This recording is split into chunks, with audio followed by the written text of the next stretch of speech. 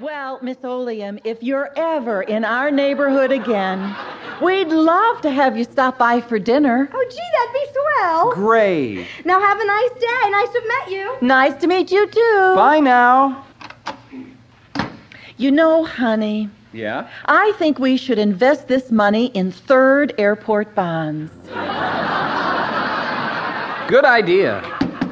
Well, I'll get that. Who is it? Anthony Potashnik. Come on in. Hi, I'm with the Department of Streets and Sanitation. Hi, we're the Johnsons. Well, hey, listen, we'd like to apologize for all those potholes in front of your house there. And I hope we didn't wake you up too early this morning. We don't like to start the jackhammers before noon. It's a special occasion, I'm very sorry. Oh, excuse me. Hello? Honey, it's the mayor. What?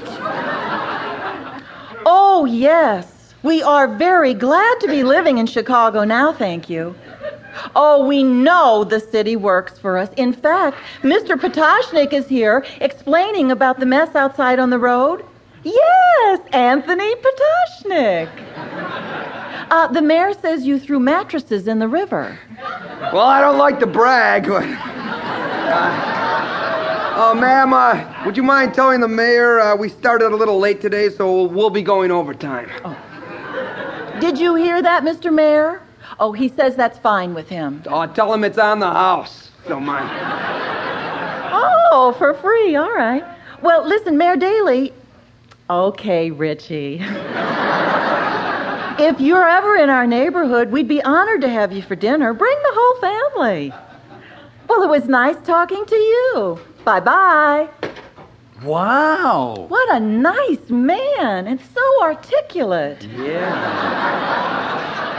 Well, I better get on those potholes, so I'll be leaving now. Well, Mr. Potashnik, the same goes for you. If you feel like dinner, please drop by. Well, thanks. My wife just threw me out of the house. Great. See you later. Oh, honey, you were right. I feel so much better. Well, I told you, honey, it just takes a little time before you feel safe and secure and... Oh, my God, don't hurt us! No, don't hurt us! Up against the wall. I've got a gun. I'm a desperate man. Give me all your money. Don't try anything. Help! Oh, thank God you're here, Officer Thomas. Well, a disillusioned inner city youth. Don't worry, folks. This is just a temporary symptom of our city emerging into a more satisfying ethnic diversity. I'll handle this. Don't come near me. I'll shoot. Don't shoot with your gun, son.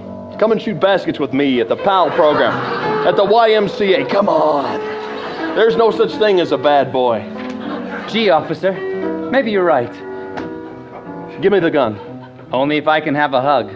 Oh, isn't that nice? Hi. Oh, Miss Oleum, Mr. Potashnik. Gosh, I'm hungry. And I worked up quite an appetite myself. Oh, would you all like to stay for dinner? I don't know. I've got a gang meeting to go to. Oh, what the hell? Gee, we'd love to have you all, but I hope we have enough. Well, I've got a roast in my purse.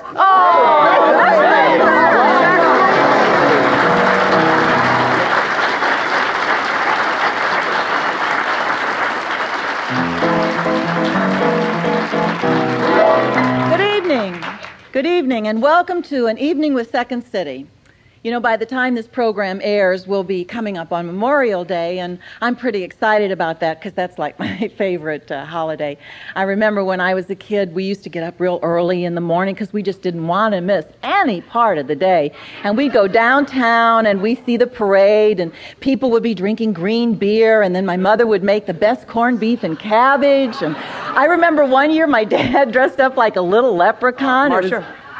Marcia. Well, you know, then he'd go prancing all around. Excuse me. What? That's St. Oh, Patrick's Paul Day. Dinello, ladies and gentlemen, Paul Dinello. Marcia, I Yes. believe we were talking about Memorial Day. That's St. Patrick's Day you were referring to. What? That was St. Patrick's Day. Memorial Day. Oh, right. I'm so sorry. Memorial Day. Yeah, okay, Memorial. We used to get up really early in the morning because we didn't want to miss any part of the day. And we'd put on scary costumes, and we'd go door to door and get candy and stuff.